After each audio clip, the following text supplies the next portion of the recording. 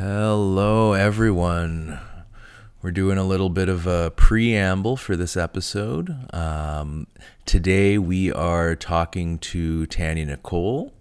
This is a special episode for me because Tanya is actually the person that got me into stand-up comedy in the first place. When I first moved to PEI, it was one of her shows, one of the first shows I think she produced that I came out to watch and thought, I want to try that. And pretty much everything happened from that one instance. So it's really cool to have her on and chat with her.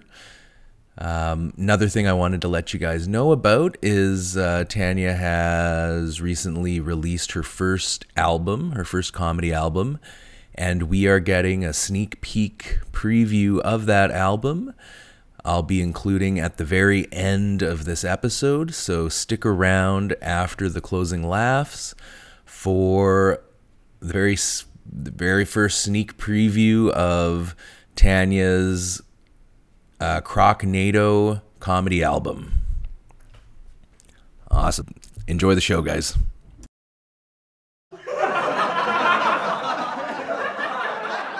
All right, so this is episode 15 of East Coast Laughstyle. We are here at Red Island Cider, proud, lovely sponsor of the podcast. Today I am joined with my good friend, fellow comedian, Tanya Nicolle. Hello. Great to have you on. I don't know whether to give you a bio or to just jump in and start chatting, but Whatever you want to do, I mean, we can just chat. let's just chat. Let's just chat. I'll just get you to move the mic a little sure. bit closer. But yeah, I'm a super experienced podcast person. you are? I'm not. Oh, you're not? Well, I wasn't until I did it 15 times, so it's all right. We're just figuring it out. How are you doing? I'm good. Enjoying the nice weather, melting. You know. Yes. We're in a I guess you could call it a heat wave in PEI right now. We're hitting like 35 with the humidity, I I think. think it was like 40. yesterday? I believe it. Yeah.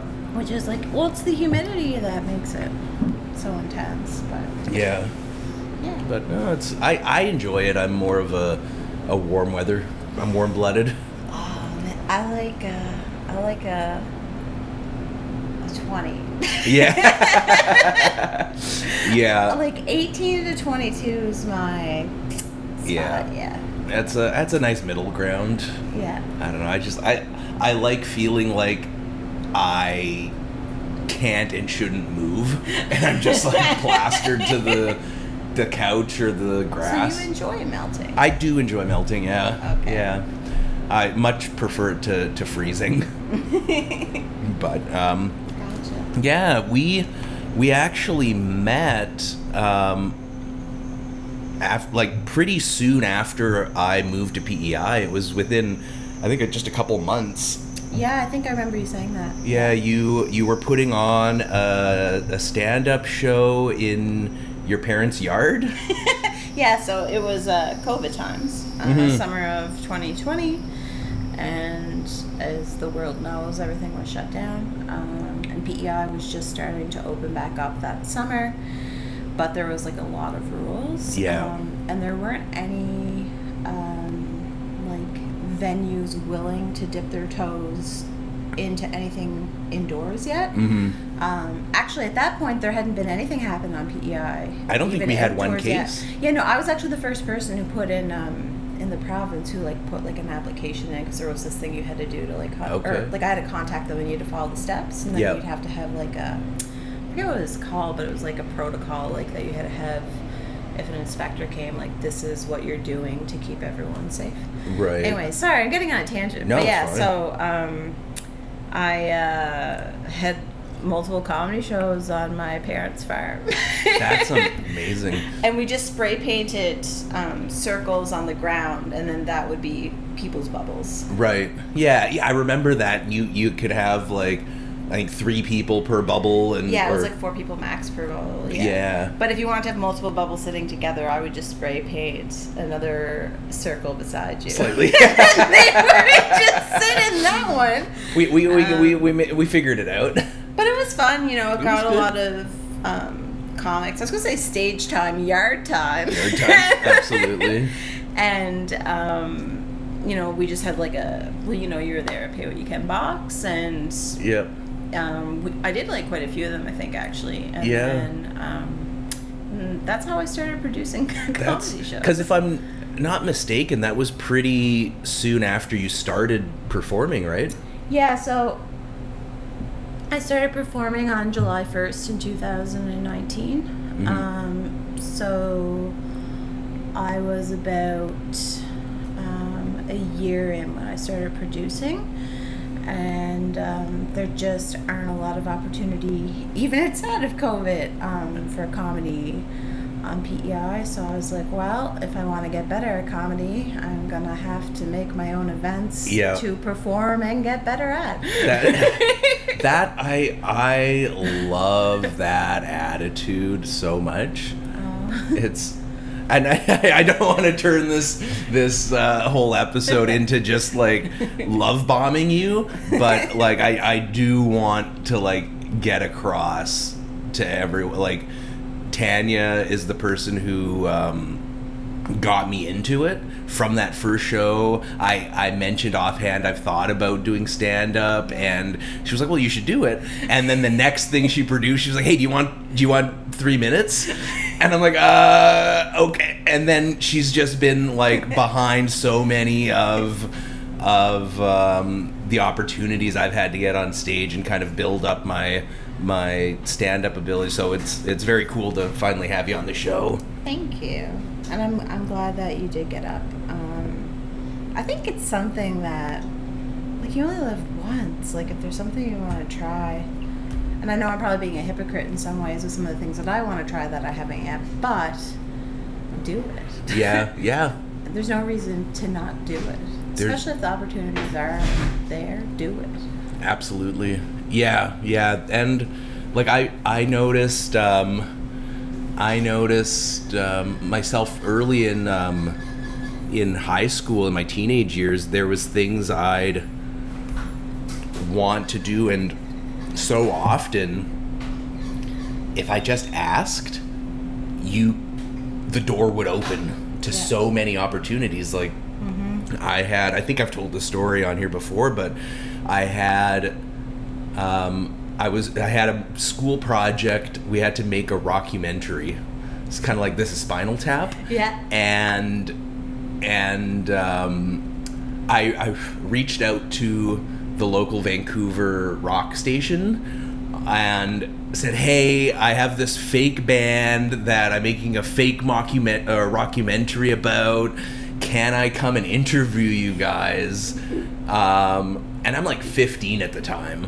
And they're like, yeah, absolutely. So we like went down to Vancouver. We went into this like beautiful like radio station studio, and the morning crew did like a bunch of improv like fake interviews about this band I made up. That's hilarious. And oh my god, yeah.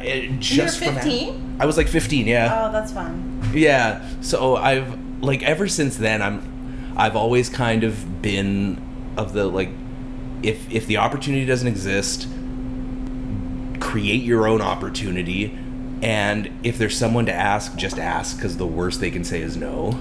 Yeah, and I mean that still gets me. I find it. I'm one of those people. I definitely have a hard time with rejection. So like for me, that's why I'm a bit of a hypocrite, being like, just do it. Yeah. But sometimes you have to. Yeah. And what I've been learning, because comedy is a very humbling experience, you're going to get knocked down more times than you can get up, or so you think at least. Yeah.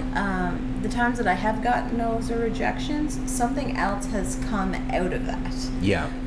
Or it's pushed me to get better, or accept that maybe I'm not there yet, but these are the things that I can work on to get there. Yeah, absolutely. What was the kind of I guess crux or the impetus that started you down like comedy? What made you want to like get on stage in the first place, especially being so like you said, rejection averse? Right? Masochist.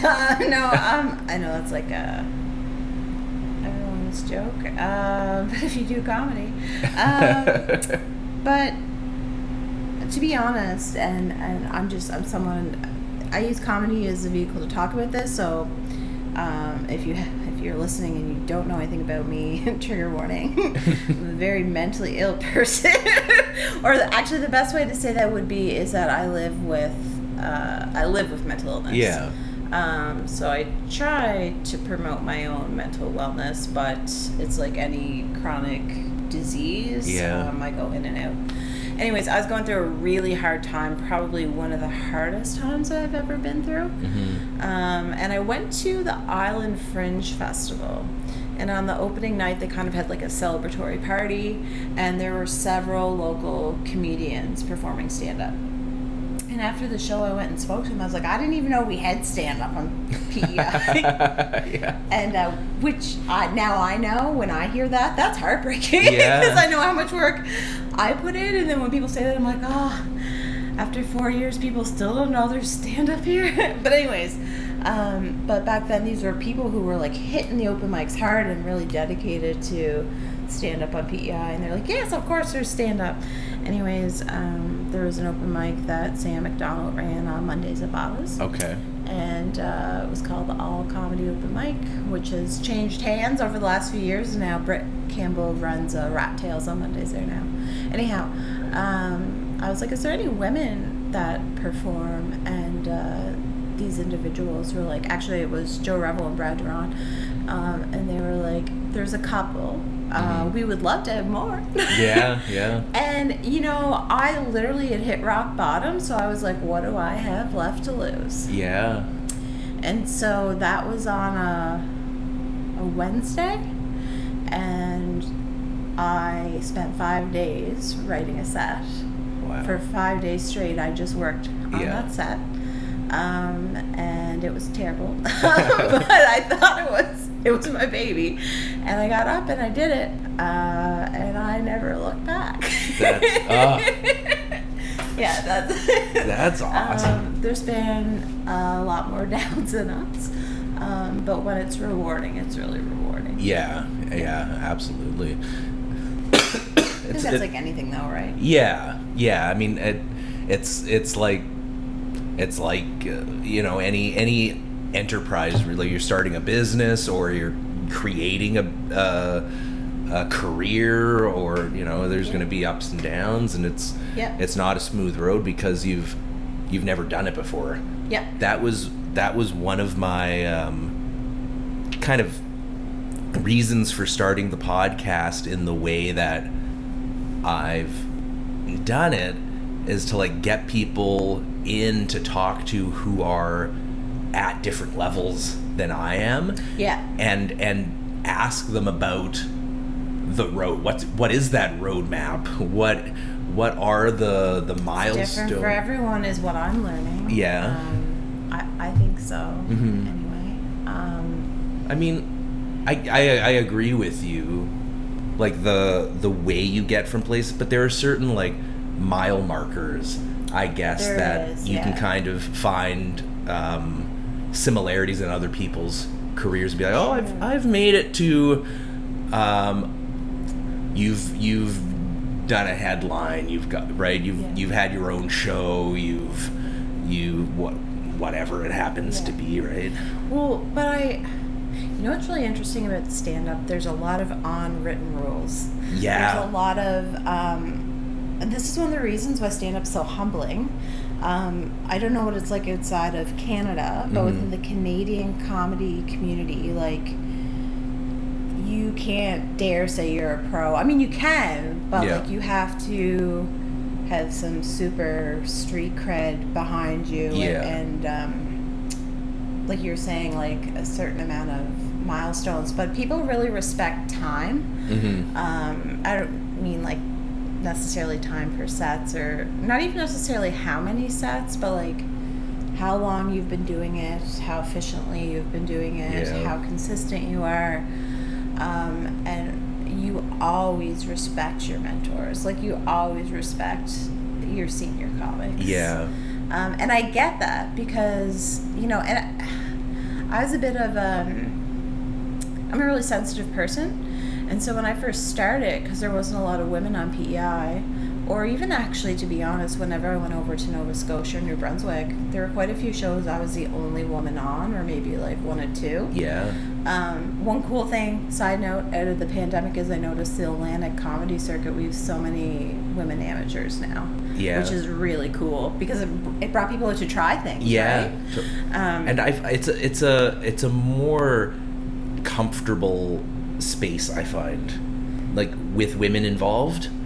I think so. I think the more gender diverse, the more different cultures, everything, the more voices you have, the better comedy is, because comedy is about sharing a point of view with other people, you know, with hopefully the gift of laughter. We can hope. We can hope.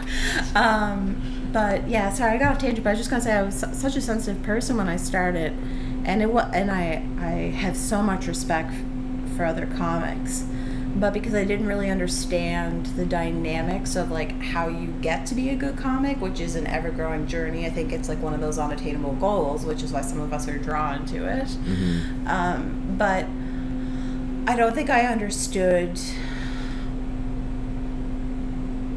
how much respect people deserved who have been putting the time in and been working hard at it. People who don't do comedy don't know how many times you have to rep a joke before you know, like among different rooms and different audiences, you really got to work that out. Like, and that's one joke. And yeah, you'll find the odd one that, you know, like it's like gold and it whatever and it works, but like building a set takes time, and like people who've built like a lot of time, and everyone's different too, but like and there's a difference too between having like time and having like quality time too, right? Like you could have like 60 minutes, but maybe only 30 minutes of that is like quality kind of thing. But and you hear of people who like you'll get your first solid like 15, and then you'll ride it for 15 years. And I mean, if that's what you want to do, absolutely go for it. That depends on though, from our experience, we have a very unique experience. We're on Prince Edward Island. Our population is small. Our pocket of people that come out and watch our shows is a niche. And our jokes burn out fast here. And that's why I've written so much material in 4 years, because I had to. Because I'm hosting and producing a lot of these shows. People are going to get sick of my jokes. And so it forced me to write a lot. Now, if you're in a big city, you can go and pound out jokes, you know, you can go to 5 mics in a week, or like 10 if you really wanted to. But like, you can work at stuff a lot faster, and it's hard on PEI because you don't have as many opportunities to work things out. But doesn't it almost allow or force you to write more and get 100%. Right? But I do think that there's a lot of my jokes that are a couple years old that maybe aren't at the quality they could be at if I was repping them more somewhere else. If I had more access to mic time, I'd be able to rip it and craft it maybe a bit differently. So it comes with, so it depends. Like, I think like in a big city, there's some people, they have built a solid 10 or even a solid 7. In a big city, the odds of the same people seeing you in the audience aren't that big. You can do that 7 for maybe 7 years. You know, here, doing the same 7 for 7 years, you may as well shoot yourself in the foot. But so like it forces you to write more material, but it doesn't allow you to really massage that set into what it could become. Yeah, and you know, it's one of those things. That's why I'm like, do I move? Do I stay? Like, yeah. But like we said, it forces us to write. There's pros and cons to both of it. And you know, you look at some people who've been here, and of course they've been doing the same jokes maybe over a decade, but they also have an hour and a half of material, so you're not just hearing the same exact 7 every time. The more material you have, you could interchange it like Lego blocks and make different sets for different nights. Yeah. You know, they're not going to hear the exact same thing every time. That's what I'm just starting to notice in myself. Like, there was a thing when I first started coming to Bubba's and doing the open mics, I would like force myself to have a new routine every time. Because I just wanted to like see if I could do it. And then I was talking to people, and they were saying the same thing you're saying about there is something to like definitely create material and write, but there's something to be said for crafting, absolutely. And so now I've done that a bunch of times, so I could stack them all together and I have like a half hour. But is it good? Some less, some more. But now I can like, oh, this intro works really well with this, or this can lead into that, and now I'm like, oh, Lego, exactly. Yeah, exactly. I've always called it the Lego block. Yeah. Analogy. It's funny. Who was it? I was saying like Lego block to when I first started to. Oh, Doyle McCullough. He doesn't do comedy anymore, which is too bad. But he stopped right around the time you started. Okay. But he produced some shows here of Pete Edward Company, and he was like an open micer at Bubba's, but also he helped me get my first club gig at Hell's Basement Comedy Club off Island. Wow. And he was only a couple years ahead of me, but he was really good and encouraging. And if Doyle, you ever happen to hear this, hi, I hope you come back. You're always welcome. We miss you. But it's funny, he called it Lego blocks too, so it was funny that. But yeah, I was talking about earlier. Sorry, I go on so many tangents, which that's why my name is Tanya. This entire podcast is one big tangent. Every person I have on, we usually veer off for like a half hour about something. Like it's loosely a comedy podcast. Remember when I was like, because every single time I got on a different story, but I was like, you know, when I first started, I was so sensitive. What I was going to say is, because I'm a sensitive person and I didn't understand why they were like, Tanya, like, you should try to rework some of the same jokes. I did the same thing. For the first probably 8 weeks, I did a different set every time. Yeah. But then I started hanging on. I went back and picked out kind of my favorites. But then it was crazy because within 3 months I was on shows, like shows. Yeah. And it was, and then I took it for granted because I didn't realize like, oh, some people have to work for like years to get that. And the reality was I wasn't that good. I was lucky that people were giving me spots. Yeah. like in hindsight, I'm like, wow. But the thing is, we didn't have that many comics. Right. But yeah. Anyways, when it comes to those unwritten rules that I was talking about, you do really learn why you need to respect those unwritten rules. Yeah. Because it's like when you're first starting, and like I totally I was gonna say felt it, but I feel it still, like you're walking into somebody else's house. Oh yeah. Right? Well, that's never gonna go away. Because I guess every club you go, unless you're like, if you become the Jerry Seinfeld and every club becomes your club. Maybe. But yeah, I'm like, I mean, I guess now at my stage, every and I go to Bubba's all the time and I know everybody, but there's been people going there way longer than I have. I have no stake in the night. Nobody's coming to see Adam specifically, but I guess they're coming to see the show. They're coming to see the show. And I think really important that we give a shout out to Britt Campbell. Every episode is a shout out to Britt. I know. Yeah. But the thing is, like, before Britt came back to PEI, I was running a mic, and then there was a mic at Baba's. And it still wasn't a lot of stage time. Yeah. But I know the thankless work that goes into producing shows. And that's not that's not saying I want anything out of it, but I'm just saying that is the truth of it too. Yeah, of course.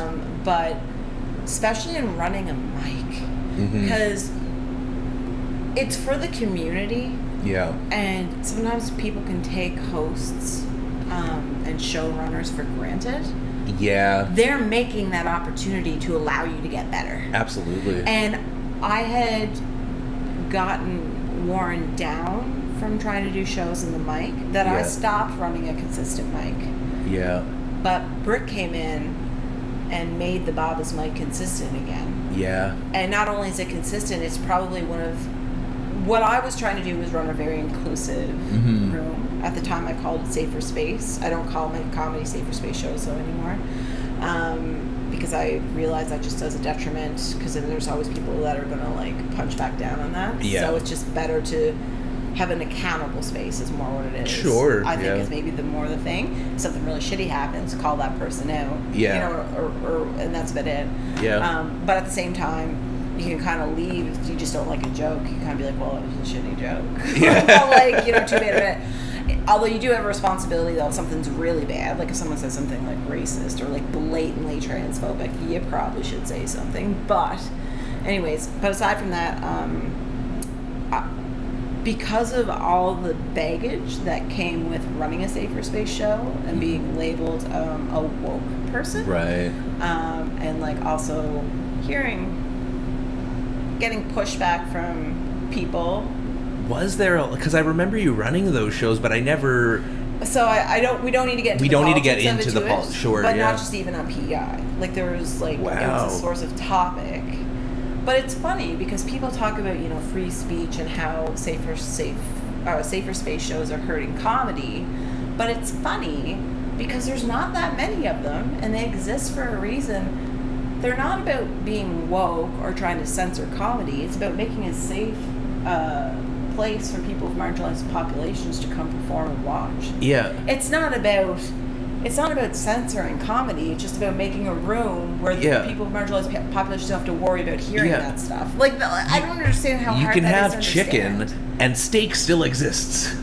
Yes. Right? But it doesn't mean that this chicken is trying to take over the steak. No. It can exist on an entirely different plate. But as someone who was running shows that weren't labeled Safer Space, and then also Safer Space, and then I was running a mic that was Safer Space, and there was just anyways, it's not everyone's thing, so I stepped away from it, and so we lost half of our mic time. And then so I'm grateful to Britt because I know what it takes to run a mic. Britt has made a space that is known to be inclusive without having to label it in any way, which is the dream.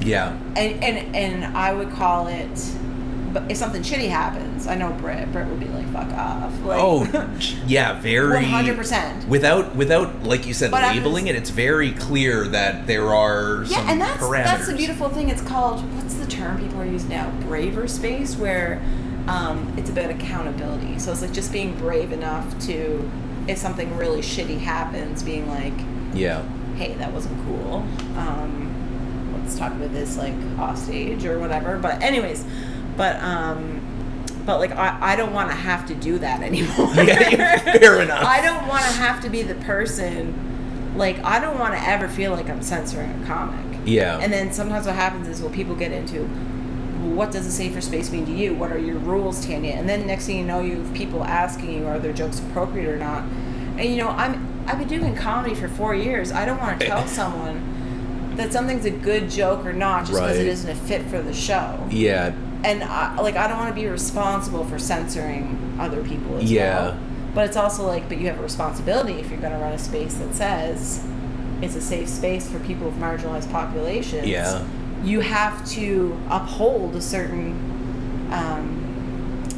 code of standards, basically. And that's hard. But yeah, anyways, Britt, thank you. Yeah. Because Rat Tails is amazing, and I think everyone goes to see the whole show, which includes absolutely you, Adam, everyone. Yeah. And it's exciting because we can get up there, and it feels definitely like a place where you can let a new joke rip, and if it bombs, who fucking cares? Yeah. The room is still.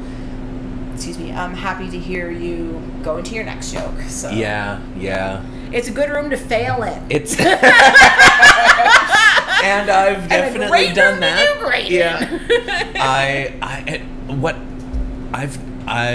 I've seen like people, because now people who like, because I'm still very new in this, but there's people now that are newer than I am, and like I've seen them improve, and that's a cool thing because of that space. So well, I think obviously any open mic or platform to an artist is a gift, but there are some spaces that are even more I hate saying more special than others, but it's true. Yeah, and sure. Rat Tails is a special. It's a special place. Yeah. Speaking of that, which though, I am doing a mic on August 8th. If people want to come early, if anyone's listening to this, if you want to come like an hour and a half before, I'm going to have a write-in. So if no one's ever done comedy before, talking about setup and punchline. Okay.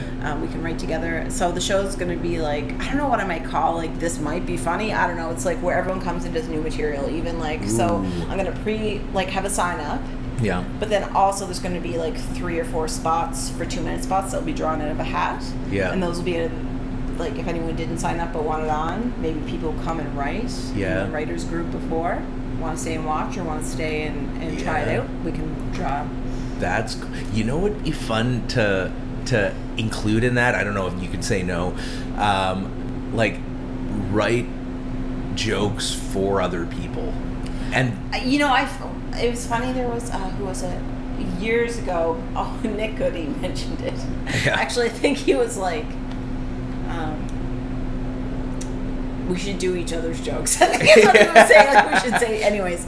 But I just remember him saying that a few summers ago. I think it was when I just first started. Anyway, but it's a cool idea. I'm not ready for that idea yet. Yeah. But I feel like that would be a show in itself. It could be. That could maybe be a show you do. Maybe I do. Yeah, maybe I do. Because Maybe you do. Maybe you will. Maybe I will. Do it. Maybe I will. Okay. All right. I guess I'm running a show now. Well, you have a supportive venue. I do. Yeah. You have a patio. I do have a patio. You have access to a patio at the place you work at. This is how it happened. Now I'm producing shows. No, but this is this is. Anyway, think of it. Yeah, because you just pitched an idea. Yeah. I said no. Yeah. The opportunity has arose. Sure. Yeah. For you to do it. Yeah. What are your resources? You have access to a venue. I have access to a venue. That's the first thing. Yeah.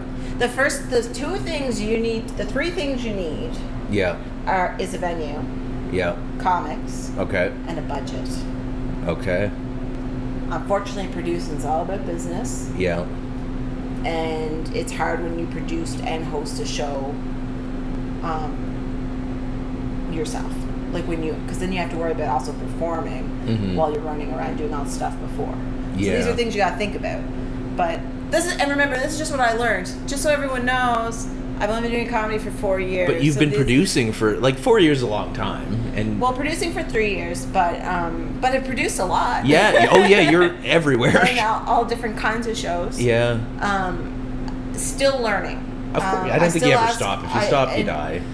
Well, if you think you've learned everything, you're an idiot. Exactly. You're a pompous asshole. I hate myself, so I think I suck at everything. I wish I was a pompous asshole sometimes, even if maybe I come across like one, but overcompensating. But Yeah, I think you should do it. Yeah, because it's a different... Even what if you just did a regular one first? Yeah. Like, you don't have to do your... Like, you can, but if you want to do that, I like doing weird stuff because it's then like... do it. My background is script writing for actors, right? So I'm used to writing... You're a playwright? Yeah. I mean, I'm not a... Or were you like a screenwriter? Screenwriter more. I'm a screenwriter. I studied playwriting. Yeah. Yeah. Gotcha. I've written stuff that's been performed on stage. Nice. And I've done stuff for film. So I guess a little bit of both, but it's a different mindset. It's a different like notch on the switch from comedy. So it's and I feel like there's a freedom in writing for another person because it's not your voice in your body performing. See, I find it's interesting thought process. My anxiety makes me see that in the opposite sense. Huh, okay. But that's just different personalities. Yeah, well, yeah, definitely. Different things. But I think that's a beautiful mindset to have. Yeah. And if, like, doing a show that is where, people write, you said write jokes for one another, right? Yeah. So, like, if that's something you want to do, like, think of a quirky name. And, like, the thing about it is that I'm so happy about is that there was no one else producing shows. Yeah. And now, like, Pat Ledwell, who's amazing, is doing actually, like, a series at the Trailside. Sean Hogan is doing a series. And I know they would do, like, big shows, but, like, they're doing series now. This podcast, Rat Tales, I never want it, nor do I want to have a monopoly on the PEI comedy show scene. Yeah. If anything, the best gift would be is if more people start producing. The scene will only get better. Yeah. With more. So, like, yeah, you can have too many cooks in the kitchen on a micro level, but on, like, a macro level, like growing a scene, there needs to be more people putting in ideas. Absolutely. But it's a lot of work, and you got to be able to pay for things when shit doesn't work out. Yeah. There's a lot of financial responsibility that comes with it. But here is a cute little place where I don't think it would put you back too much. I don't think there would be too much of a science to it. To like, you have a venue that's probably not going to charge you to use it. Yeah. So right there, you don't have a venue fee. Yeah. You know? Yeah. Anyway, sorry, we're getting into too much business here. No, this is exactly what the podcast is about. Is the I hate talking, like, I like behind talking the doors shop, but I hate talking the business. Because I do that because I almost feel like I'm forced to do it to create opportunities. Yeah. Like, I kind of like, because like my day job is like I own a business. Yeah. And I have this like entrepreneurial bug that just keeps forcing me to make businesses. Yeah. So I really like in the least business bro way, I love this like business talk. I love like, how do we like create something that can generate income for people? Yeah. Because that, like, when I eventually start producing shows, one of my goals in doing it is to pay equitably and fairly the performers. That's my biggest thing. So because of that, it's funny. If you look at my, like, without getting into numbers, but gross income from producing, and then my net income is like nothing because I've given almost all the money I've made to the performers. Yeah. Because I believe in paying artists fairly. Yeah. And I've learned the hard way. Tanya's got to start paying herself. Because you're an artist. And but also too, there's a lot of work that goes into producing. Yeah, well, yeah, absolutely. And if it's a part of your livelihood, you know, like, there's something to be said about also, like, you're helping create opportunities. Yeah, right? Yeah. So, but even like though this summer, I was like, I'm gonna pay myself. This particular summer in PEI, there's a lot of competitions with culture and arts events. Yeah, yeah. And so normally all my shows do pretty well selling out, or like 90% capacity. Nice. But like this summer, capacity is lower than that, and I'm mostly just doing smaller shows, producing smaller shows now, because that's I'm trying to focus a lot more on like writing and performing, not just because I kind of like backed myself into a corner where I got known as a producer. Mm-hmm. But I want to be a comic. That was the whole point of producing, was to create opportunities to practice performing. And like I was going somewhere with that. Sorry. But I don't remember. That's all right. Do you remember where we were? No. Sorry. No, that's sorry. all right. It'll probably come back. Tanya, so. Yeah. No, that's like I've had the idea of like I want to do an even like if it's a yearly East Coast Laughstyle comedy festival. Mm-hmm. I want to do it. Yeah, like bring in people who've been on the podcast who I'm like growing an audience to that are seeing these people, being introduced to these people. I want to bring them together and give them like, even if it's like 4 people, give them each like 25 minutes, turn it into like a longer show, eventually do it at the Confed Center, like that kind of thing. I want to like, because it's important to dream.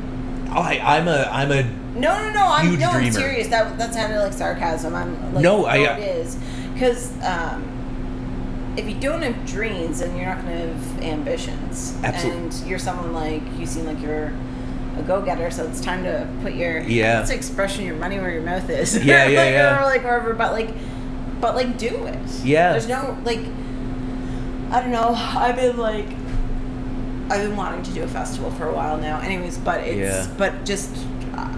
I'm going down a little bit of a different path with my comedy right now, so I'm focusing on like different things. But cool. I think the more comedy shows we have here, the better. If you want to do a festival, like an East Coast Laughstyles festival, fun. Like the more comedy that happens, it isn't going to hurt anyone. Exactly. And I've noticed, because I've been invited now to go to a few like larger shows. Mm-hmm. I got invited by Dan Quinn to come to the Snowed In comedy tour. Oh, nice, yeah. And that was full. They filled the place. Oh, that's a little fast. I didn't get a ticket. Yeah. And I James Mullinger, who was on the podcast just a couple episodes ago. Trailside, right? Yeah, Trailside. That was sold out. Mm-hmm. And these are like big ticketed shows, and they're filled. They're sold out. They're sold out by people who've never been to a Bubba's night. But do you understand why? Because they're coming to see a name. They're also going to the venue. Right. Trailside sells itself. Okay.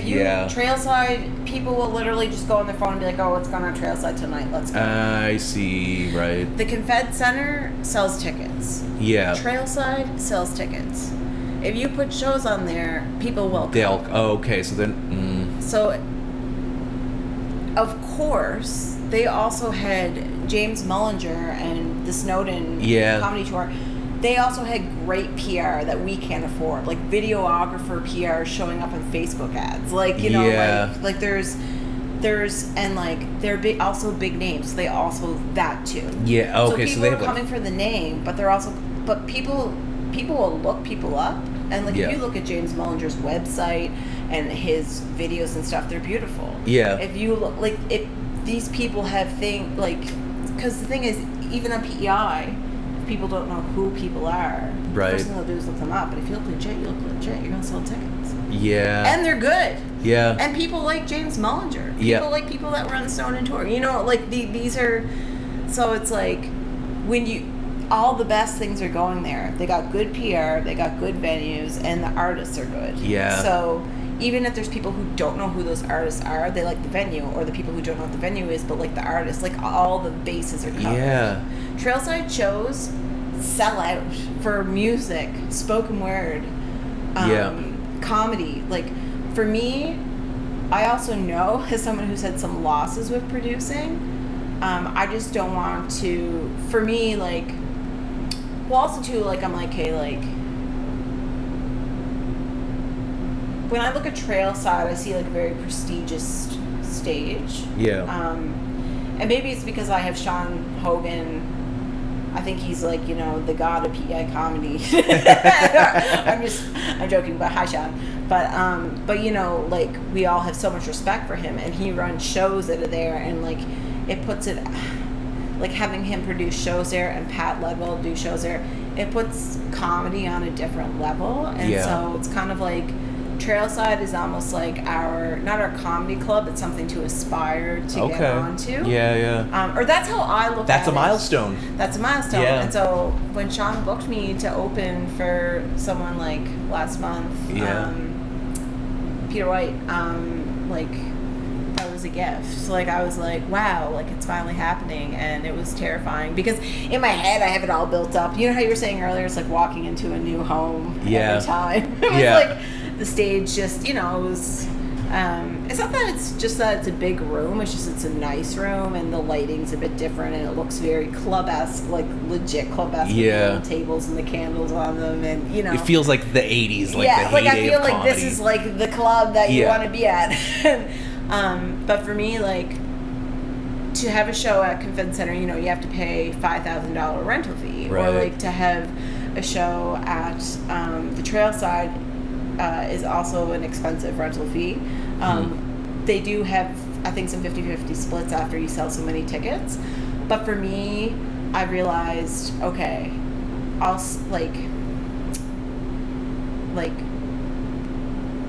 I don't want to put that down yet. Do you know, for me, like, I'm doing well with the little shows that I have. I'll let those people run the shows at those venues, and that'll be like prestigious opportunities. But also, I don't want to pay $5,000. Fair enough. Yeah. Watch me do it next week. I'll go You've spoken it into existence now, and but like it's things to think about. That's why I remember I said the 3 things you need is venue, comedian, and a budget. Budget's like the first thing you need. Actually, it's just you're lucky because you already have a venue on your side. Yeah. So that's why it's like for you, it's you're kind of working backwards, forwards in a good way. Yeah. My that. It's my entrepreneurial brain is just. It's like, how can I get the most with paying the least? Like how connections.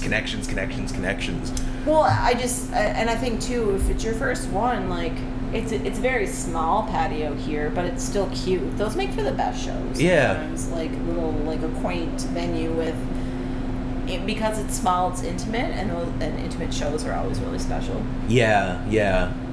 I've make a connection with the audience in a smaller room. Absolutely, yeah.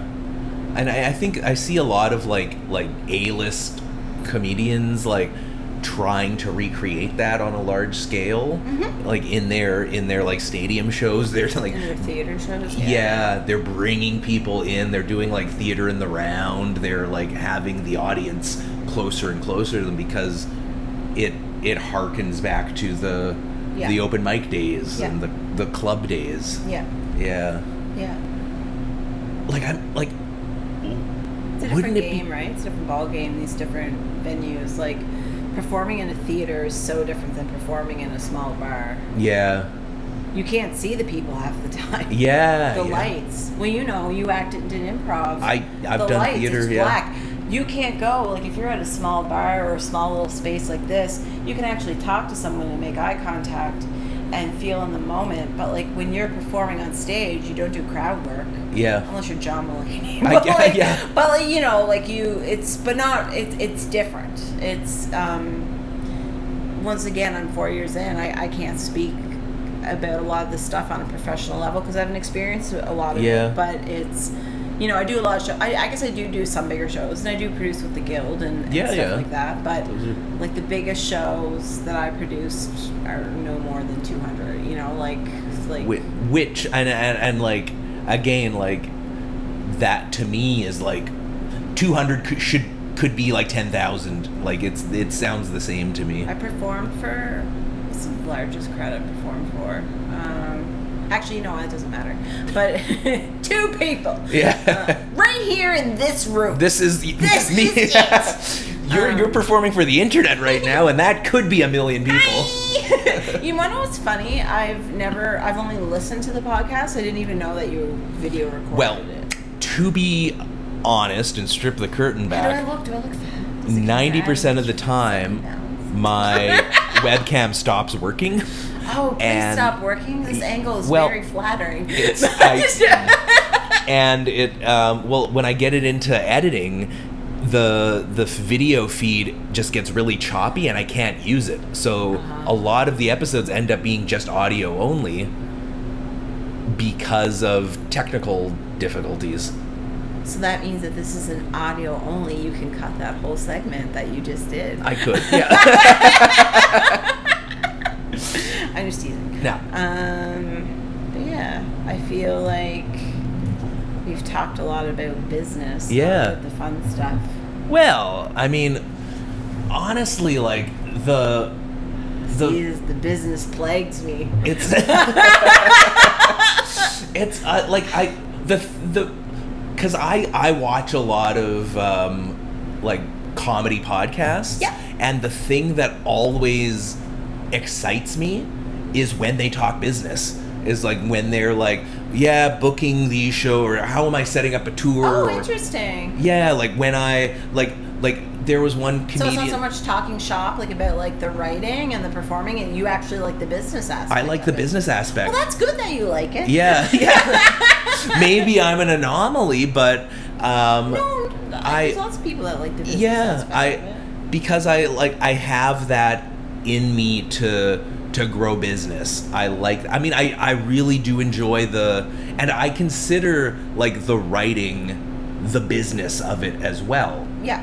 Because it's equal parts artistry, but like from my background in acting, like I worked professionally as an actor in Vancouver for many years, and so much of it, like it's artistry and it's character development and it's how you portray yourself on camera or on stage, but that's like 10% of everything else, which is all business. It's image, it's promotion, it's like so ego, it's like managing all of these different things.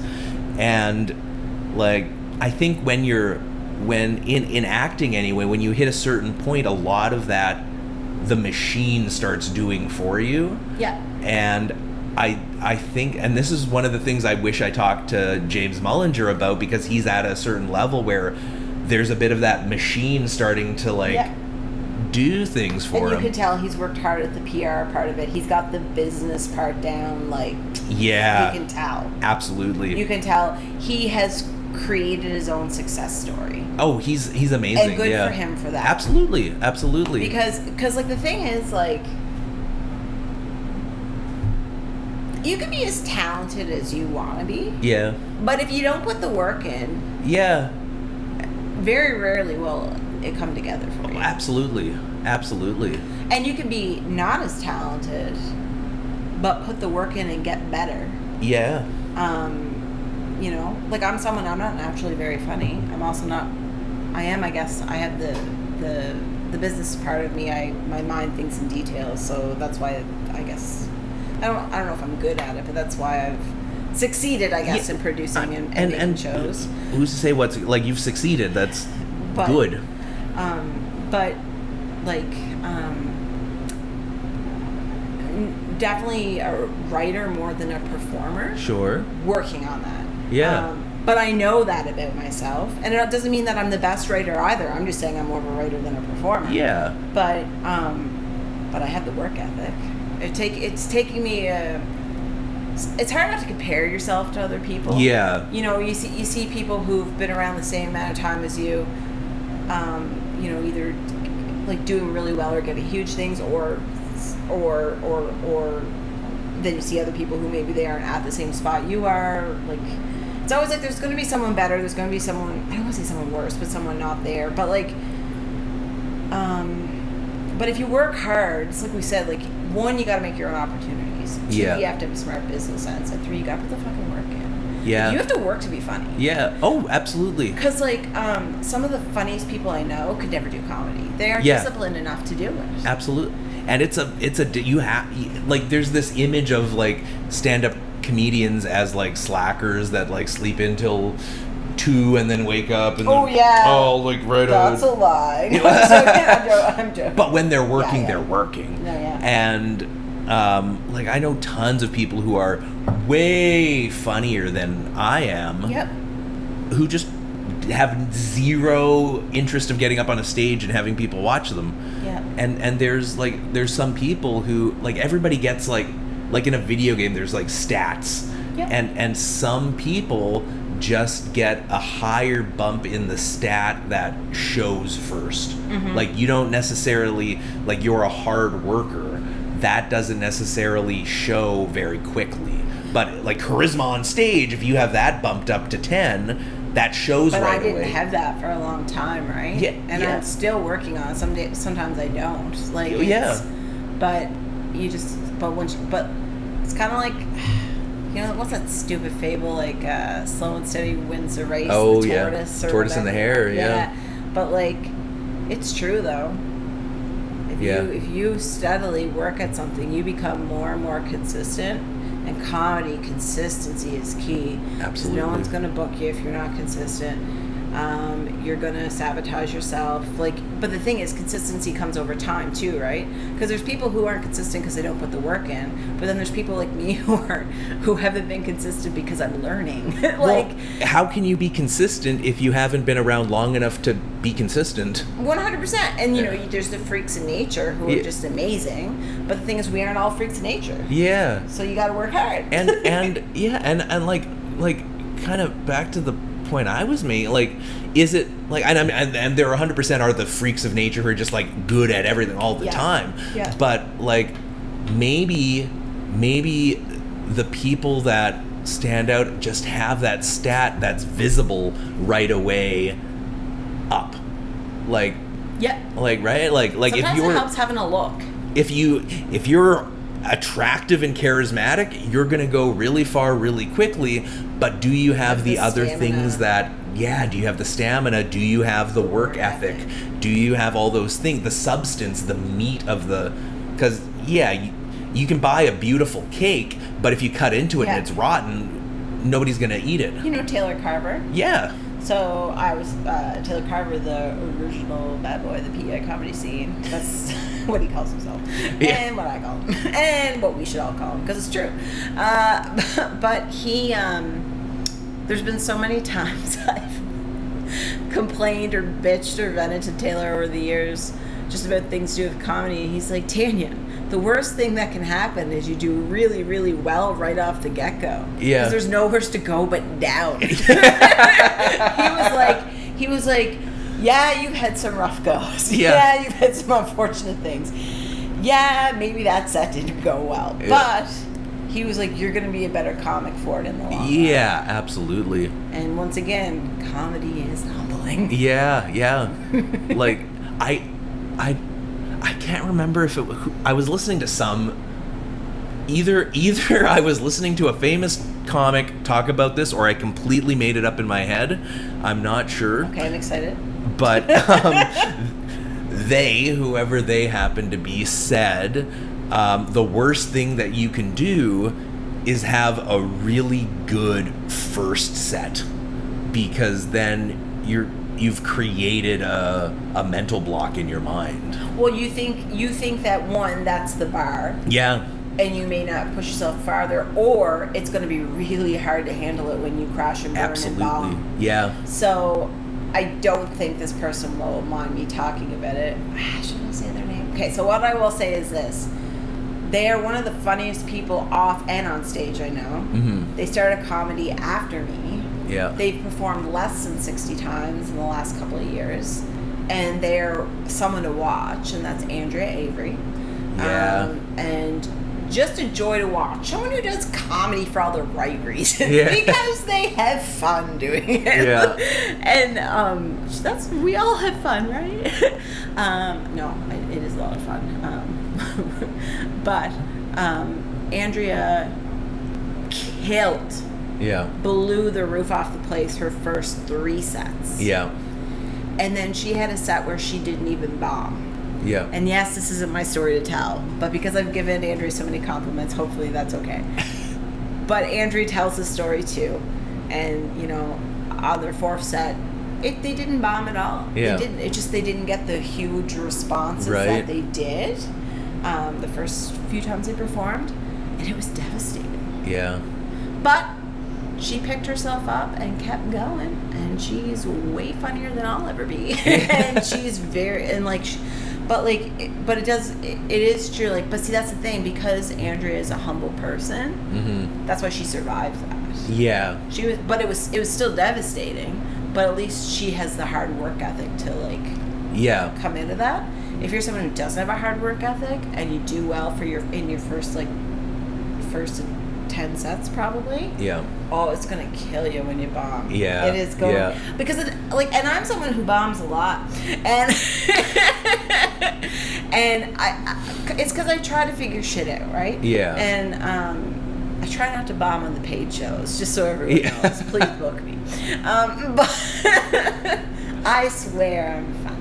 But when it comes to dinky shows or mics and stuff like that, I'm not scared. I go to those to bomb because I'm one of those people. I have to throw myself in there to work things out. Yeah. We don't have as many opportunities in PEI, like we'd said, to work jokes out.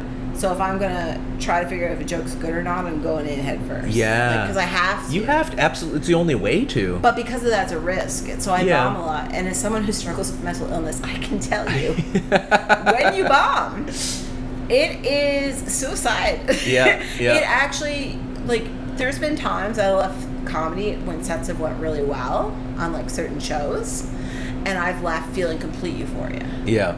And then there's times where I've bombed and I leave suicidal. Yeah. There is no happy medium. And I've been working really hard. Sorry, I feel like I cut you off, but I don't know if you can relate to this, but it's because of my mental health journey. Mm-hmm. And also I think I'm finding myself again. I think we all go through periods in our life where we rediscover ourselves, but I'm kind of finding myself on a spiritual level again. And I'm trying to not let comedy be the thing that defines me anymore. I think it'll be a lot healthier, where it's okay, I do a set, whether I kill or whether I bomb, leave it at the show and go home. Yeah. It's work. Yeah. Do it. Whatever happens at work stays at work. Now that's easier said than done, but it was destroying me. Yeah. And for someone who, and we all struggle with mental illness, but it was affecting me at such a level that I was ill. Oh, I 100% know what you're talking about. I do not recommend comedy for people who struggle with severe mental illness. Because I can tell you, but it's, yes, it's therapeutic. It can be venting, but depending on what types of things you struggle with, it can amplify those. Oh, yeah. It's the most intimate kind of rejection, because you're not playing a character, you're yourself telling your stories, and if people don't like it, that it's they're saying I don't like you. Absolutely. But when Sean Hogan was on the podcast, he said, was such a good podcast. It's great. I listened to that multiple times. Yeah, I love that. Thank you. Yeah. He said at the end of the day, you're going back to your bed. You're gonna be in your bed. Yeah. Why? And I feel like this is at the essence of everything, no matter what your job is. Or see, it's hard because comedy, for some of us, it's art, and for some people, it's something they do. It depends on how you identify yourself with it.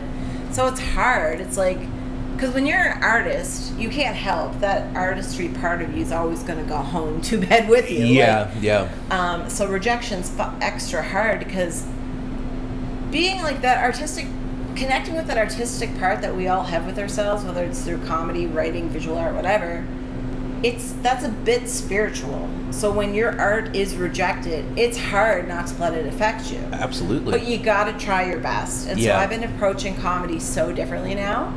And I will tell you, I've been having some of the best sets that I've been having. So I completely bombed. Britt did one of their favorites show. It was Sean Hogan, myself, Rachel Madsen, Taylor Carver, and Britt. And it was the first time I bombed in a couple months. Because, like, not that, like, anyways, but, like, I'll be honest, like, you know, I probably, like, it was, like, for, like, a mic, but it was, like, a bomb. Yeah. I shouldn't actually say it was a bomb. It went fine, but when I compare it to the way sets had been going for a while... And that's that comparing, right? That's the comparing, though, right? But that I was able to be down about it for, like, the night. Yeah. I haven't really thought about it much since. That's great. Whereas before, that would follow me for 2 weeks and then sabotage my next performances. Yeah. I'm not funny. I'm not good. Yeah. Like, there's no point in doing it unless you're going to get up there for some type of joy. Like, there's got to be a reason why you're doing it. There needs to be an intention as an artist. There needs to be a point of view, but there also needs to be something for yourself. Yeah. Because when I was in Vancouver and I was acting, I would audition all the time. I would go on, like, multiple auditions a week, and... For screen and stage, or mostly film and television. Yeah. And it's rejection therapy, really. Like, you're going into rooms with, like, a direct, in some cases, a very well-known director, producer, casting director, and you'll be doing an emotional scene from the middle of the movie, and they're on their phone checking emails while you're, like, crying or whatever. And there was a moment I can remember, almost like crystallized, where it shifted for me from, like, I like performing. That's why I want to be an actor, is so that I can perform, and each audition is a stage for me to perform in. So regardless of whether they're paying attention or they cast me or book me in the thing, I'm still getting to perform. So remember we were talking about opportunities earlier? That makes me think of, like, the auditions are an opportunity for yourself in that sense. Yeah. It's a way to express or have joy in that moment. And when that happened, I started booking so much more. Okay. Because more authentic. It was authentic, and I was having fun. Yeah. Because I was like, I don't fucking care if you book me or not. And I started, like, and this is, like, not necessarily recommended because some people get persnickety when you, like, change the script, but I would just add in things, and I would like just play with it, and I was, like, going out. Oh my god, they probably hated you for that. I got the most callbacks, and I got shortlisted for Diary of a Wimpy Kid. Oh, did you really? Yeah. Oh, cool. Because what part? It was, I think it was Roderick's best friend. I went out for Roderick and Roderick's best friend. Okay. And I just, like, messed around, and there was, like, a thing where the best friend was, like, this, like, rocker guy. So I made up a song in the middle of the audition, and I got a callback for that one. Because that was something you did in the moment. Yeah, it was just fun, and I didn't care. I booked there was a movie, there was a part, and I just, like, I was this drunk guy at a party. Yeah. And I was, like, in the script throwing bottles against the house drunkenly. And in the audition, I was like throwing, like, 100 bottles against the house. It was, like, ridiculous. Yeah. And I booked that because it, like, I wasn't caught up in the trying to be perfect with this. Exactly, yeah. Because I think there's two things. Well, anyone can read a script. Anyone can read a script. But it's like, what do you bring to it that's unique for the character? And I think I talk like I know everything. Well, sorry, I didn't. No. Like, I think more, like, of course you need to be skilled enough to to say the lines in a way that's believable and move the story forward. Like, that's a given. But I think a lot of people don't put enough weight on, are you enjoyable to be around? That's the thing. Oh my God, when I took the comedy writing course, this was like where the first, because for me it was a process. So about a year in, I just started producing shows, but I also was very fortunate. I got a PI Arts grant. Okay. And I used it to go over, I was accepted into study comedy writing under Nicky Payne. Oh, Nicky Payne's cool. Yeah, and it's like a beginner's writing course, which was great for me because I was only a year in, and it was like kind of like, I was still new enough that it was like, it wasn't like I thought I knew everything. Yeah. But I feel like you can take a writing course you can always learn something new, right? Yeah. Holy shit, like you could be 10 years in and take a beginner's writing course and you probably like get something out of it. But anyway, she said, Tanya, it's not that your jokes are bad, it's that you need to joyfully communicate them. Yeah. And so that's why I have the joke now.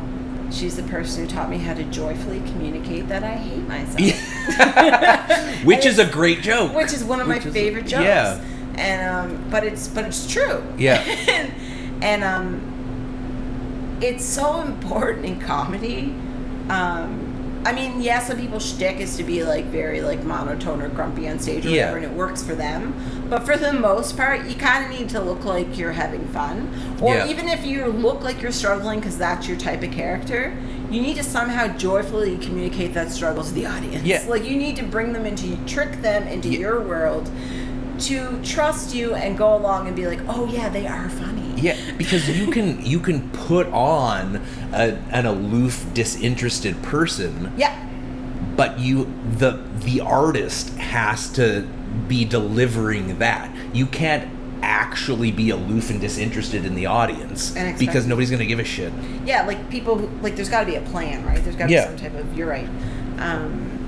But yeah, if you can ever like, I think Nikki offers that course. I think like she takes up to 10 people in it. I think she does it once a year or once every 2 years. Yeah. If you can ever take it and afford the drive over she does it at the Capitol Theater in Moncton, so it's actually only an hour and a half drive. That's not bad. It is worth it. Yeah. Like, how many people like that do you get a chance to study under? She is living in New Brunswick now because, like, she's in school studying, actually. So she performs a bit still, and she does these writing courses. Anyhow. I liked her on Video on Trial. Did you ever watch that show? Yeah. Oh, yeah. It's ridiculous. She's ridiculous in the best kind of way. Yeah. But there's someone who like, like she is a lisp and like is has different things and has used her quirks in such an interesting way. Yeah. To reach audiences, that it's like. Yeah. Like her material or content can stand on its own, but she also like can use these things to make people have fun. I don't know. Yeah. I have a lot of respect for it connects you to the audience. Like, yeah. I think if like you even like and to be clear, I'm not saying that's why she's funny. No. She's a genius. I'm not saying that. Yeah. But whenever you can, whatever's going on in your life, whatever part of you, what I'm learning is, and I think you were just gonna say too, like you can connect with the audience. It's like back to that authentic self thing, right? It's like allowing yourself to be so vulnerable that you're not vulnerable. Yeah, exactly. Like, and you're owning it, and you're owning it. You have to own it. Yeah. And if you naturally own it, if it's like secondary to your act, then that doesn't become the highlight of your act. No, but it just makes you more relatable. Absolutely. Yeah. It's I can't remember who was saying it, but like if you're like a beautiful sculpted marble statue and you're like you're rich and gorgeous and like your work's harder because you have to bring this audience to connect to you. Yeah. And you're over here in this like beautiful person land, and all of us normies, comedy's all about connecting over the humorous parts of life, right? And that's why I love Jim Gaffigan, because Jim Gaffigan is one of like the richest comedians. But he worked hard to get where he is, and he acknowledged it in one of his shows. Like, he was like, I can't. What was it? It wasn't like one of his specials, but I remember like in an interview or something, he was like, or it was a smaller show. What did he say? It was like, I can't pretend that I can like just relate to everyone anymore. The peasants, like, it was kind of almost like, I forget how he did it. He didn't call people anyway. I love Jim Gaffigan. I love Jim Gaffigan. Like, Jim Gaffigan's one of the reasons why I even knew what stand-up comedy was. I wish I could be one of these people that comes on a podcast and is interviewed and was like, I've been watching stand-up comedy since I was 6. I always wanted to be like Norm Macdonald. Like, I wish I could come on and be one of those people. I've discovered stand-up comedy much later in life. One of my friends, Erin, she passed away, but we used to watch Jim Gaffigan specials together. And that was like something we did a lot, and like that's kind of what got me like to like stand-up comedy. And then, but I didn't know a lot about like, you know, like Canadian artists, or like I knew like the Netflix names, or like I didn't know whatever. And so it's been really cool having 4 years ago learned that we had a stand-up scene here, and then getting into comedy and learning and reading and breathing and dreaming, and doing so much to grow that. Like, your fingerprints are all over the PEI comedy scene. That's nice of you to say. I don't know if that's a good thing. I'm joking. I don't know. I hope it is, but I hope it's helpful, I guess. But well, I mean, I'll say I'm as somebody who was booked on your upcoming show, Patio Laughs. It's definitely helped me out. No, for sure. And I mean, the biggest thing is I just want people to have fun. And like I said, for me, it's very personal comedy. It's about my comedy. It's like dark content, but the material is expressed in a goofy way. Like, I guess that's like how you would say it. And so I'm glad if I have a small piece in what might be the future of a PEI like larger comedy scene, that's cool. But I will say I am trying to focus a bit more on myself now and like growing myself as a comic. Yeah, and that's only gonna help. The better you are in yourself, and the more comfortable you are, and better you feel, is just gonna help everybody else, right? Well, I think everyone like grows, like communities grow together. Remember how like there's like we said earlier, like I talked like about it's like 10 years ago, it's like 10 minutes ago. Remember when? But like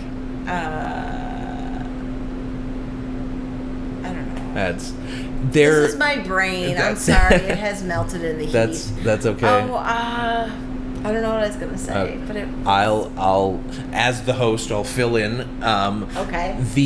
Because you had mentioned how like James Mullinger and like these people have these like big like everything looks really good, and you just said how we need to grow as a community. I'm like, there is something like, you know how like Film PEI has all of these like, we had like you can rent a camera and this and that and that and that. Yeah. As comedians, like, because our circle is growing but small. Mm-hmm. We need to like come together, find a way to like come together to like utilize our different skills to create that's the dream thing, right? But unfortunately, like my experience, this isn't to say it can never happen, but I love community, and I learned the hard way that a lot of people don't want to put in how much I put in, and I haven't really seen any follow-up on the things people could offer. And so I just burnt myself out. So if people do want to step up to the plate and actually make like a working community, where we all contribute something different. Like, I mean, everyone, just by being in a scene, everyone contributes something. Like, don't get me wrong. Like, I can name every single person in our scene or who has like or whatever, everyone's at a different stage, like amateurs, emerging, professionals, whatever. And like everyone has a story, and just even by like performing at Rat Tails, like everyone brings something that makes the scene more rich and whatever. But when it comes to skill sets in terms of growing a scene, trust me, that's like I've learned the hard way. That's almost a pipe dream. But as the scene naturally grows, then you get more people who are interested, such as yourself, in producing. Like it's kind of like a domino effect, but it's like happens slowly. Because like now we have someone like yourself who's maybe interested in making some more shows or putting some more waves in the water of the scene. Well, maybe that will generate another wave to someone else, you know, and then the storm starts to roll slowly. Absolutely. So that's a very East Coast way of a metaphor. I think it's because I'm looking at the Red Island Cider Lighthouse logo. I was looking at the waves while I was saying it. I think, how poetic. By the way, buy Red Island Cider. If you didn't know, this podcast is sponsored by Red Island. But yeah, I remember. Remember when? Back, years ago. It's kind of like that expression, there's always going to be someone better than you and someone worse than you. So with comedy, there's always going to be someone who's further ahead of you and someone who's less experienced than you. And the best thing, and Taylor Carver mentioned this to me, and he's so right, it's so important to have comics a couple of years under you, comics a couple of years or many years ahead of you, so that you can each give advice to each other. It's like passing down the torch. Because even though there might only be 2 years difference between or 3 years difference, whatever it works out to be between me and you, you know, I can pass on some of the stuff that I've learned. It doesn't mean that everything I know is everything or is even right. There is no such thing as right or wrong when it comes to building your artistry.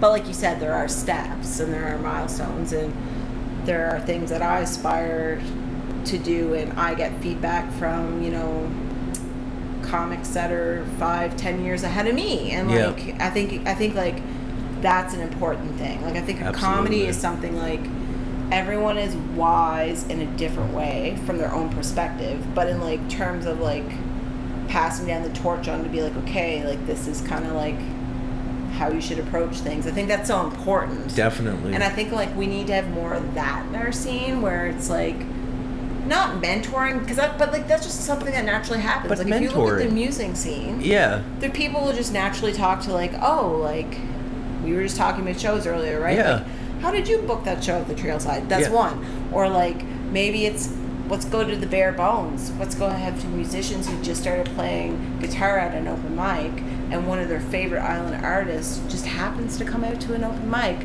They're probably going to ask them questions, and they feed them like knowledge, right?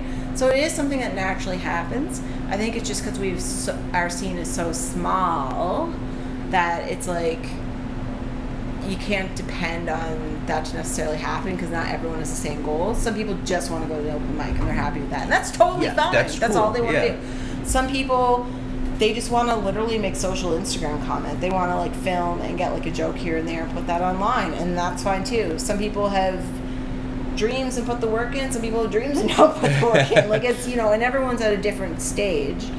But the more people we get in the scene, and that was one thing that was exciting when I was running the mic. There were so many other people coming out that we weren't seeing. Yeah.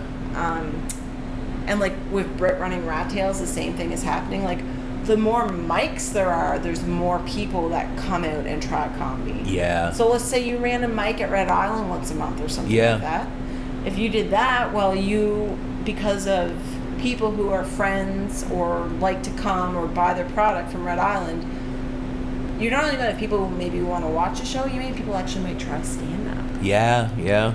So it's like, that's how, the more shows there are and more mics and stuff like that, the more people you pick up. And the more people in a scene, it doesn't just make a scene more rich, but it also makes more likely there's going to be a community. Absolutely. Because you can't, 10 people don't have the same goals. Like right now in PEI, there's like 20 of us, you know, and like we don't all have the same goals. We're not all at the same spot. 10 people don't know what they're, like, you know, they might not be worried about the stuff that you and I are talking about. Right? Yeah. So they're not going to be the people that are going to be the pillars building the festival. Absolutely, yeah. But like that's just the reality, and I'm not like talking about anyone specific. I'm just talking about people in general. No, and it's not that they're bad people for not wanting that either. Fuck right? No, they don't. To be honest, I respect them more for not wanting to define their life by stand-up comedy. Yeah, exactly. Well, yeah, so... But, like, I know already, like, there's people there's one person I work with in my job as an acupuncturist who wants to do stand-up but has never had the opportunity, and when she heard that I was doing stuff at Rat Tails, she was like, oh, I definitely want to come see, and then maybe I'll do some, and that will very cool. enrich the culture. Tell her to come to the write-in that's before the mic on August 8th. Okay. Or that's what sorry, I'm like jumping in here right on your thought process. So no. Like, another promotional opportunity for my business. But we'll get in your promo, don't worry. I'm just joking. But yeah, like, but that's the thing though, right? Like through you, they know that now. Yeah. Right? And hopefully they'll come out to a show. Yeah. And maybe they'll be interested in trying. I think they're coming out on the 19th. Cool. Yeah. Yeah, that's awesome. So, excuse me. I just burped into the microphone. I'm sorry. Can't help it. It's all this water I'm drinking. Yeah. Not on the cider this week. No. It's all right. I'm off the cider. I'll drink your share. That's okay. But yeah, no, I think that comedy is a very special thing, and I'm very thankful to be on here. I think it's cool the opportunities you get, like even just like the people you met through like interviewing people, like you've had like James on, for example, and like I know for me it's been the one gift of producing is not only off stage time for myself, but the cool headliners I've met, and how much I've learned about people and comedy.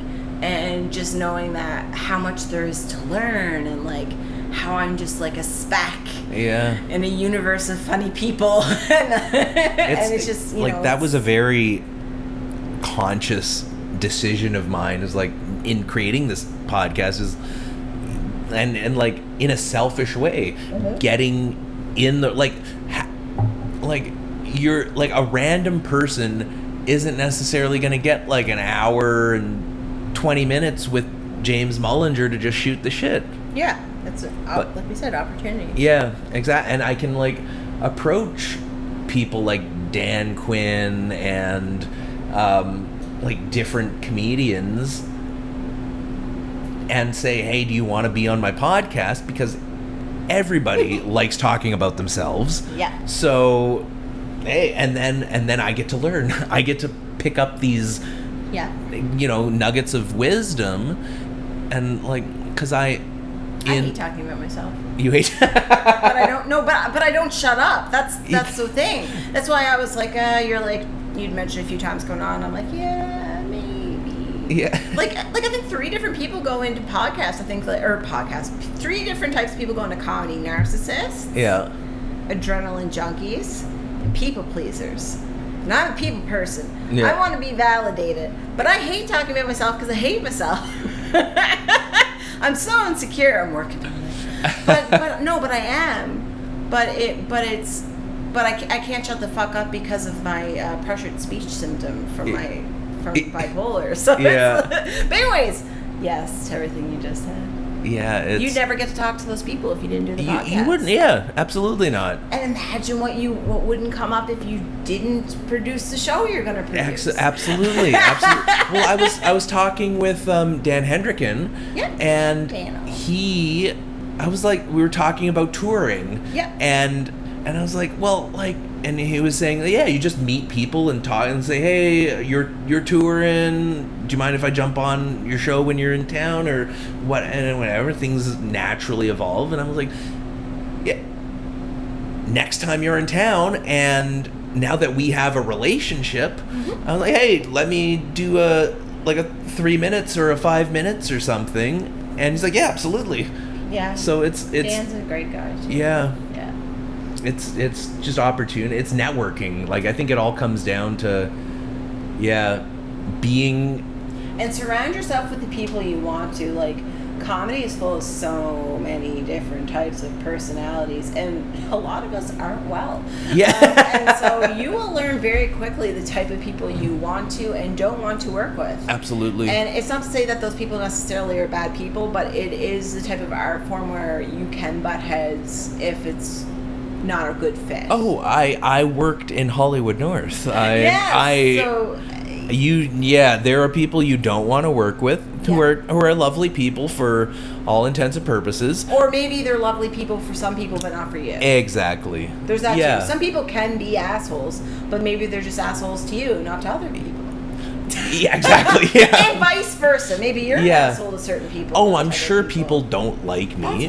That's why not everyone fits. Yeah, exactly. That's why there's many pieces in this puzzle of life, and we just gravitate to the people that there's more than enough space in this business and in this world for us all to kind of carve out our niche. Nice though if everyone could be community oriented though.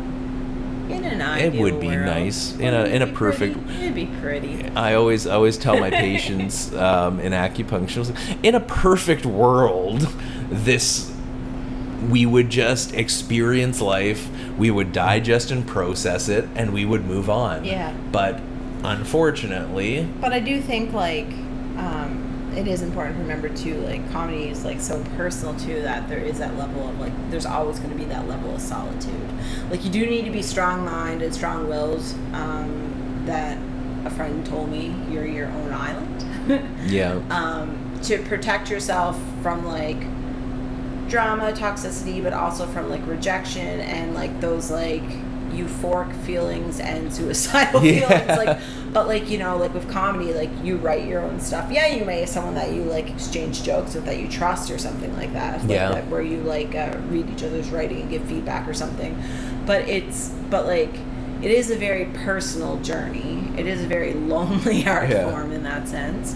But I still wish, but the thing is just that everyone's different personalities at the end of the day. But I'm like you, I wish it was more of a community-minded industry. Yeah. But it's not. It's not. Because of the nature of it. Yeah.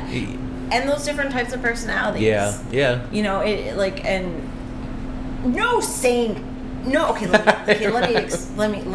me focus in that. No completely sane person does stand-up comedy.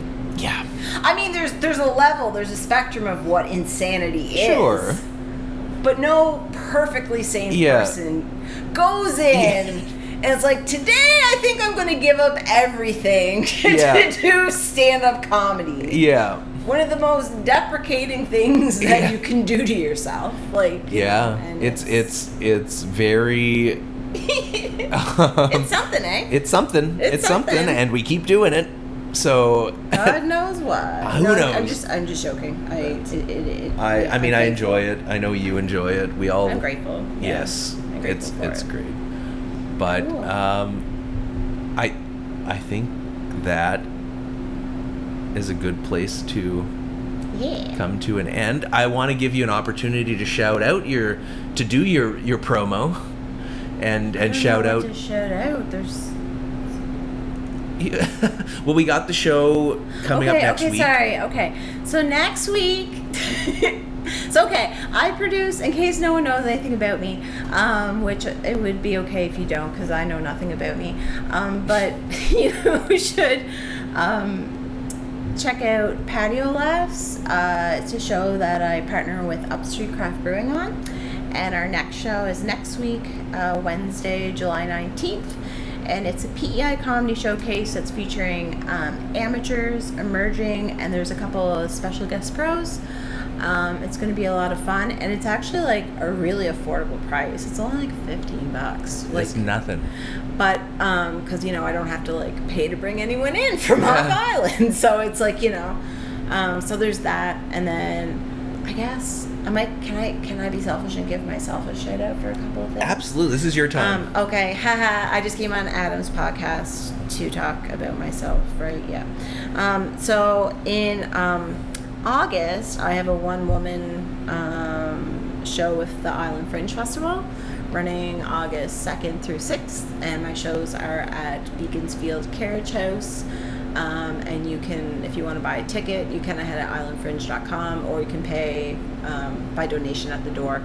And if you check out islandfringe.com, it has the show times on it, as well as there'll be more Patio Laugh shows, and I'll be at the King's Playhouse Cabaret, and doing an opening spot for Patrick Ledwell, the Trailside, and yeah, August is going to be busy. Check out TanyaNicolleComedy.com. Yep. Or go on the old Instagram, and it's Tanya Nicolle Comedy there too, because I'm just literally slewing dates out at you now. But at the very least, please come out to the PEI Showcase next week and support local comedy at Upstreet Craft Brewing. It would mean the world.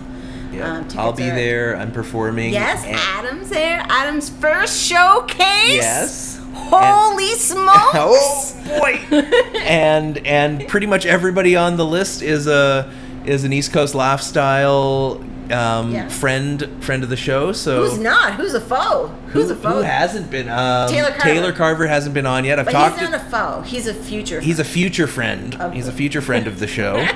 I almost got him on, and then he went back to Toronto for a while, but now he's back. So he'll pop on. He's funny. He's really funny to interview. He's just like, Taylor, you're fucking weird, but you're so much fun. Yeah, we'll set it up. And I think aside from him, everyone else has been on the show now. Yeah. No, it's gonna be fun. I'm excited for like some of you folks, like it's your first show. Yeah. Where people are buying tickets, money to come see you. Now they are coming to see me. Wow. Yeah, buckle up. Buckle up, North Hollywood. You're getting Adam Uncensored. Those people rejected Adam, and now you're going to hear about it. You're going to hear from the Patio Laugh stage, which is a patio. Aptly named. Anyways, thank you so much for having me on. It's always a joy to hang out with you, Adam. Absolutely. Thank you for hanging out with me. Yay! This has been great. All right. Sorry, just saying.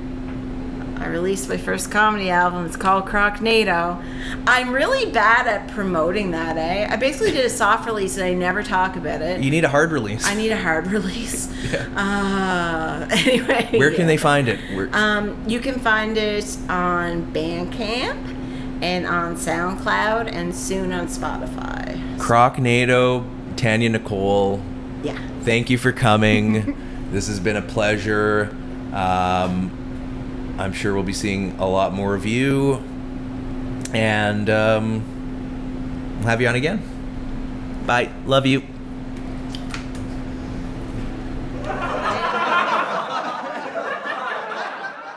I'm a queer woman. I'm proud of it. I am.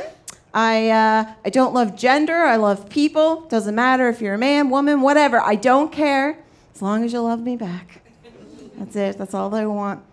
But, I'm 37. It's a small community, PEI, right? Dating pool's pretty shallow. A lot of the fishes are wearing the same jeans, No,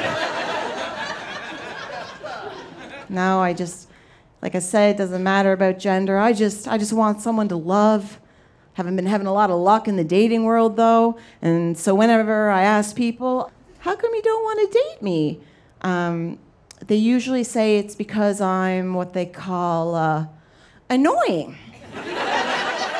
Yeah. See, I'm one of those comedians. I got the bipolar disorder. And the symptom that I struggle with most is called pressured speech. And if you don't know what pressured speech is, it means Tanya doesn't know how to shut the fuck up. It's embarrassing. I interrupt people all the time. It's not that I think what I have to say is any more important than you. It's just that what I have to say is more important than you. Yeah. Like I would know. People love to hear me talk, right? Like my mental health nurse, my psychiatrist, my therapist. I don't want to brag, but I have an entire mental health team. On PEI, I am the Olympian of mental illness. I'm doping on antidepressants. I'm dropping antipsychotics in my smoothies. Why does no one want to date me? I'm a really fun time.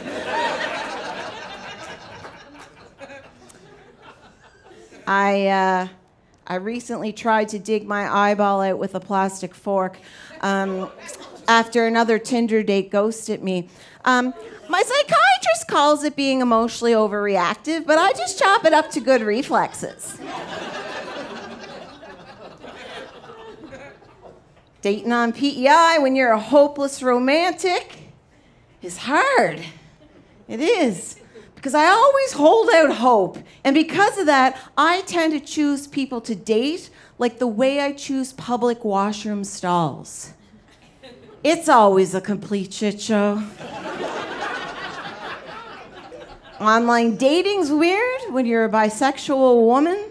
All those experimental couples seem to think that bisexual is a synonym for threesome. I'm all for experimentation, but not stupidity. But seriously though, if you're bored, you go on Tinder, just check it out. It's a BOGO for the buys. It's a buy one, get one free. You know, all I want is a girlfriend. But even though I want a girlfriend, I have a very controversial opinion about the word girlfriend, right? Like, if you introduced me to your girlfriend, does that mean it's a platonic friend that I can hit on? Or like a romantic partner that I can steal? Or what's even more confusing is when someone introduces me as their girlfriend. Like, are we just buds? Because that's cool. But you better let me know, because it's going to get real awkward when you bend over to tie your shoe, and I think you're proposing.